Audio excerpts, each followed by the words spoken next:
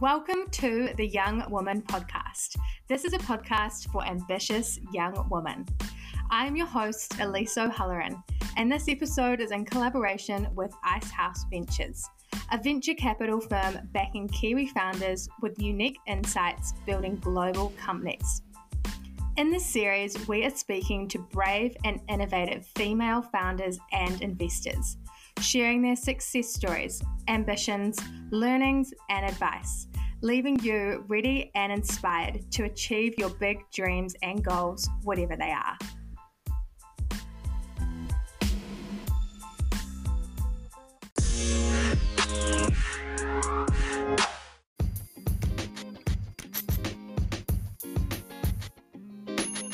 I think what hinders people tapping into the creative side is that they think they don't have the time. So, and I say this from personal experience, times where I haven't produced for maybe a few months or feel really stressed when I have a show coming up and I've got my 9-to-5 job. I almost feel like I'm so pressed for time, but in reality, you can make time for things. You just have to manage your other hobbies and interests and make time if it's a priority. Thank you so much for joining me today, Lauren. It's very exciting to have you on the podcast, and I'm looking forward to hearing a little bit more about the really interesting work that you do. So you are currently the network manager for Archangels, but could you take us back to the start and talk us through how your career working in the startup scene started? First of all, thank you so much for having me on this podcast. I'm a huge fan and it's an absolute pleasure to be on here. And I've always been passionate about startups. I worked part-time for Crimson Education when I was at university. I was in their marketing team, and it was so exciting watching a startup grow at that rate, and that speed and at that pace, and being surrounded by such ambitious, driven people. So when I got a taste for that and looking at Jamie lead an incredible team, I sort of just developed a natural affinity towards startups, and a high growth one like Crimson really, propelled my interest even more. And after graduating university, I ran a few e-commerce stores online. And so I sort of dabbled with entrepreneurship, I suppose you could say. I wouldn't call myself a founder, but it was more just getting a taste for being a business owner. And so I had that drive in me of wanting to own my own business and have that autonomy and get creative. And then eventually, when I sort of finished doing that, I was put in touch with Icehouse Ventures about a role of managing an angel network that would exclusively invest in women. So that's called Archangels, and I guess I'll talk about that a bit later on. That's how I knew I'd found sort of my dream job. That's amazing. That's so interesting to hear that you had worked in startups and you've also experienced, running your own stores and stuff like that too. It's always so interesting, people's different experiences and how that's led them to where they are today. So what has your experience working in venture capital been like? I mean, what have been some of the highlights, but also what do you see as some of the challenges for young women in this space at the moment? So there's quite a few challenges, but I'll start with the highlights. I've absolutely loved working with a variety of ambitious, driven, and creative founders.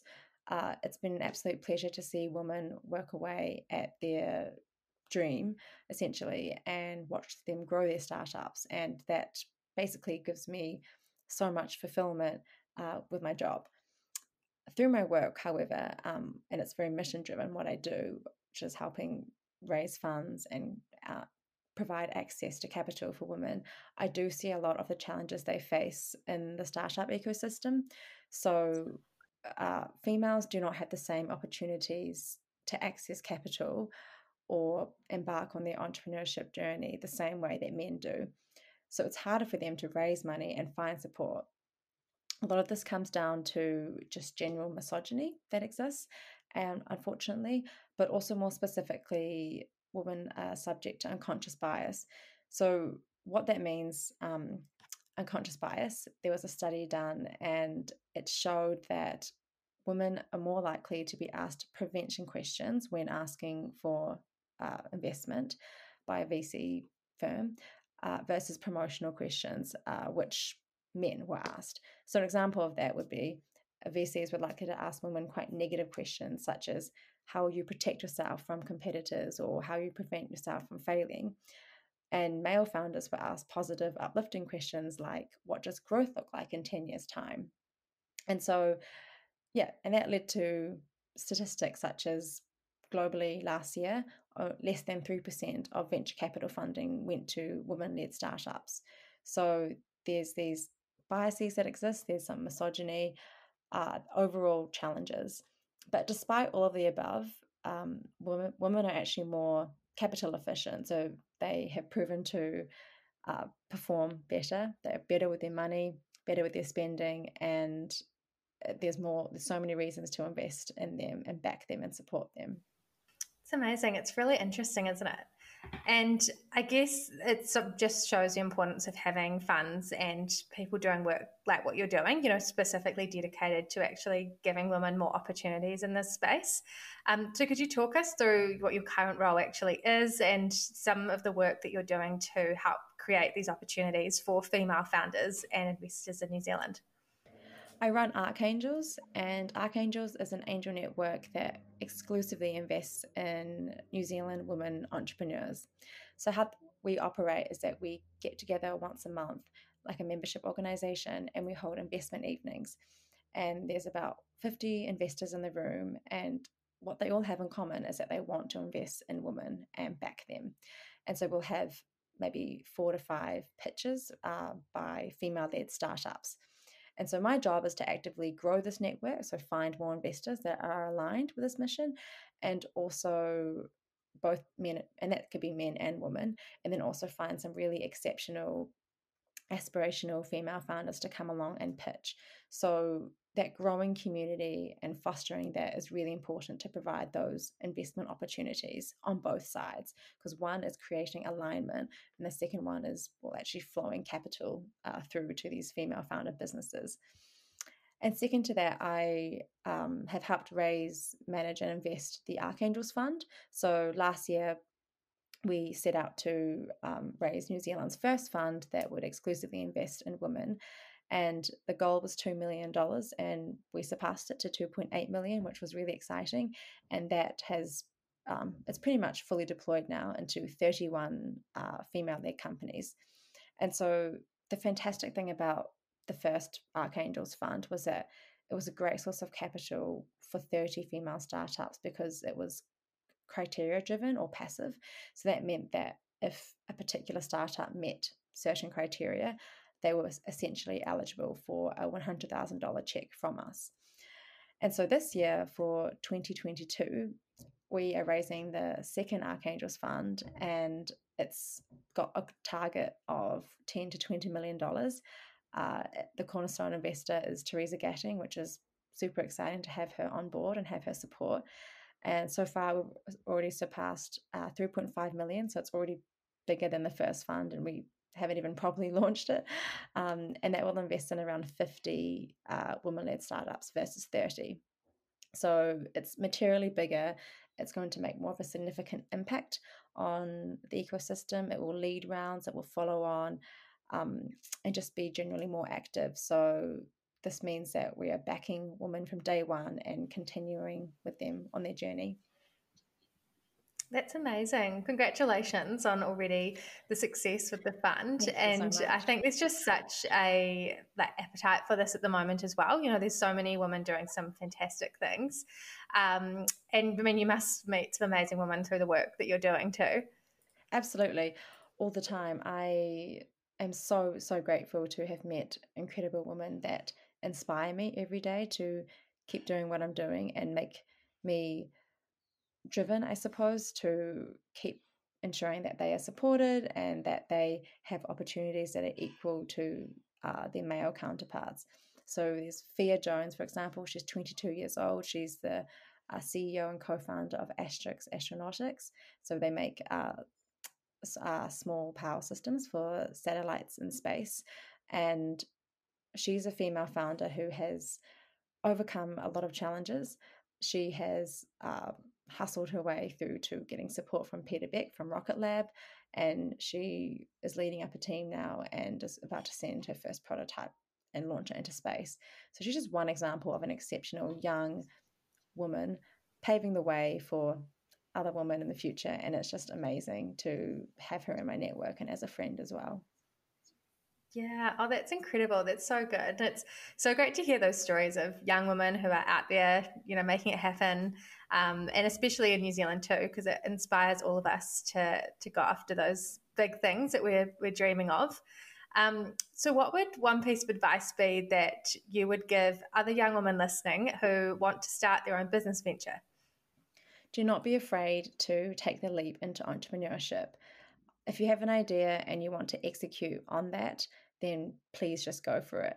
Don't let the challenges and those stereotypes out there prevent you, because if you start to network and meet people, you will find those supportive people that will help you on your journey and uplift you at the end of the day. Also, yeah, just network as much as possible at the start, and very quickly you will filter out the people who are not going to benefit your uh, startup journey. And then you will find investors or mentors or advisors who are willing to stay with you no matter what. And networking is something that a lot of guests say is so key, but it's often something that I think we really struggle with as women to do well. And I think we're getting a lot better at it. But what have you found really helped you with the networking side of things in your career? So when I started a year and a half ago, I knew absolutely no one in the startup ecosystem. But very quickly, I learned that it was very, very small. And so it started off by just one coffee with an investor or a founder, and I would ask them to introduce me to someone else who, had alignment in what I was doing. So, if I was speaking to an investor, I'd say, do you know anyone else that likes to invest with a gender lens and is passionate about helping women? And most likely they knew people. So it was all about actively seeking other people to network with. Also having a LinkedIn presence that's quite strong is also very important. So I write blog posts every few months, and they're on a variety of topics. Some of them are centered around women in entrepreneurship. Some of them are more general about venture capital and startups. But I've noticed that they kind of bring kind of lead people my way, or they can be quite a useful source to expand my kind of online community or network. And then who knows, I might meet them in person. Yeah, that's really great advice. And I think it's just the importance of putting yourself out there, which can sometimes be a bit daunting to do, but the benefits of that are huge, aren't they? Absolutely. I just had to put myself out there 100% and have full confidence that I would meet the correct people and be navigated in a good direction, even though I knew nobody. And it didn't take long to, start to meet the key people. Those key people go on to help me. And, a year and a half later, we have formed a really positive relationship. And that's the key part to it. Yeah, that's so great, Lauren. That's really inspiring to hear about the amazing work you're doing. And equally as inspiring is that on the side of your amazing career, you also are a DJ and music producer. So could you talk us through a little bit about the work you do here? Sure, I love this question. I am an electronic music producer and songwriter under the name Lauren Jin. I've been producing music for almost 2 years now, and so it's pretty heavy electronic music. The subgenre is called trap or future bass, and I actually have a song coming out next Friday, March 11th, which is being premiered on George FM, and that's the first song of the year, which I'm super excited about. And so prior to that, I have been DJing for the last 6 years. So since I was 20 years old, I've played at some of New Zealand's major festivals like R&V, Splore, which unfortunately was meant to be just on the weekend, but that was cancelled because we're in the red. Electric Avenue, Bay Dreams, yeah, and a few more, and done a few gigs overseas. And yeah, I absolutely love what I do. It allows me to have a creative outlet and essentially kind of escape or everything that I do kind of in my day to day and just focus on producing a body of work that's inspired by the music that I love and listen to. And I draw parallels often working as a woman in VC and also as a female music producer or DJ. I mean, they're both male dominated industries. Um, I am also operating quite a male dominated genre as well. The heavier electronic music is sort of more, I guess, yeah, I find more males kind of like that music. And so, yeah, I try and lead by example as a minority. So I purposefully collaborate with other women vocalists on my tracks. Um, and that's me trying to do my part to increase diversity in the music industry the same way that I do in the venture capital or startup world. That's so inspiring, Lauren. I love that because I think you're just really breaking the molds for, like you said, an industry which sometimes more male dominated. You're really making your mark and doing it in your own way. And I also was really inspired when I was researching and preparing for our podcast because I thought it's really great to see you've got such a successful career, working in VC, but on the side, you're also doing, following your passions and being really successful with that. And I think a lot of times people can think they've kind of got to have one or the other. And, sort of put themselves in boxes. It's either I'm a professional or, I'm a creative, but actually we're all both. And often we don't let ourselves explore that creative side as much. I know I definitely find my creative side flourishes with my podcast. And I think it's just really important to still explore that. So I guess what would your advice be to people who sort of feel like they're maybe not tapping into their creative side as much as they want to? I think they should definitely go for it and let themselves be as creative as possible. I think what hinders people tapping into the creative side is that they think they don't have the time. So, and I say this from personal experience, times where I haven't produced for maybe a few months or feel really stressed when I have a show coming up and I've got my 9 to 5 job. Yeah, I almost feel like I'm so pressed for time. But in reality, you can make time for things. You just have to manage your other hobbies and interests and make time if it's a priority. So I encourage everyone to pursue your creative passions. They're what helps us stay level and grounded and balanced.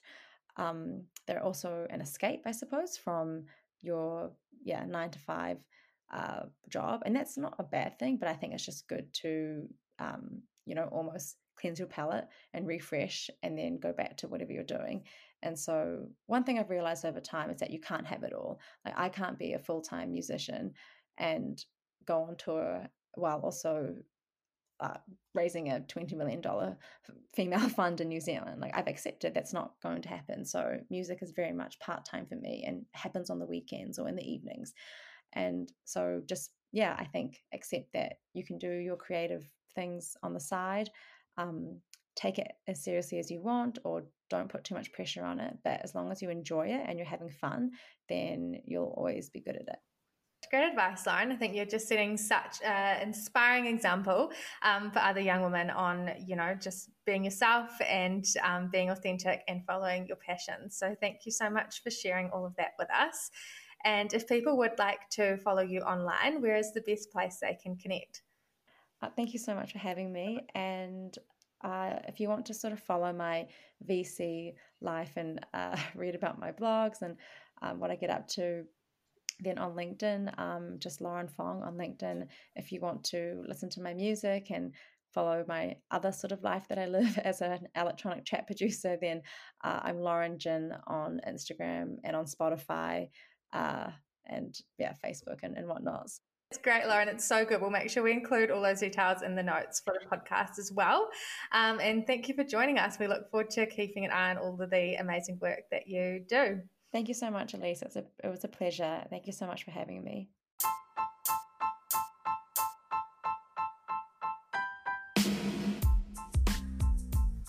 Thanks so much, Lauren, for joining us on the Young Woman podcast today. I know I was so inspired to hear about not only the incredible work that you're doing in creating more opportunities for female founders, but also hearing about you pursuing your passions as a DJ and how you find time to also do this as well.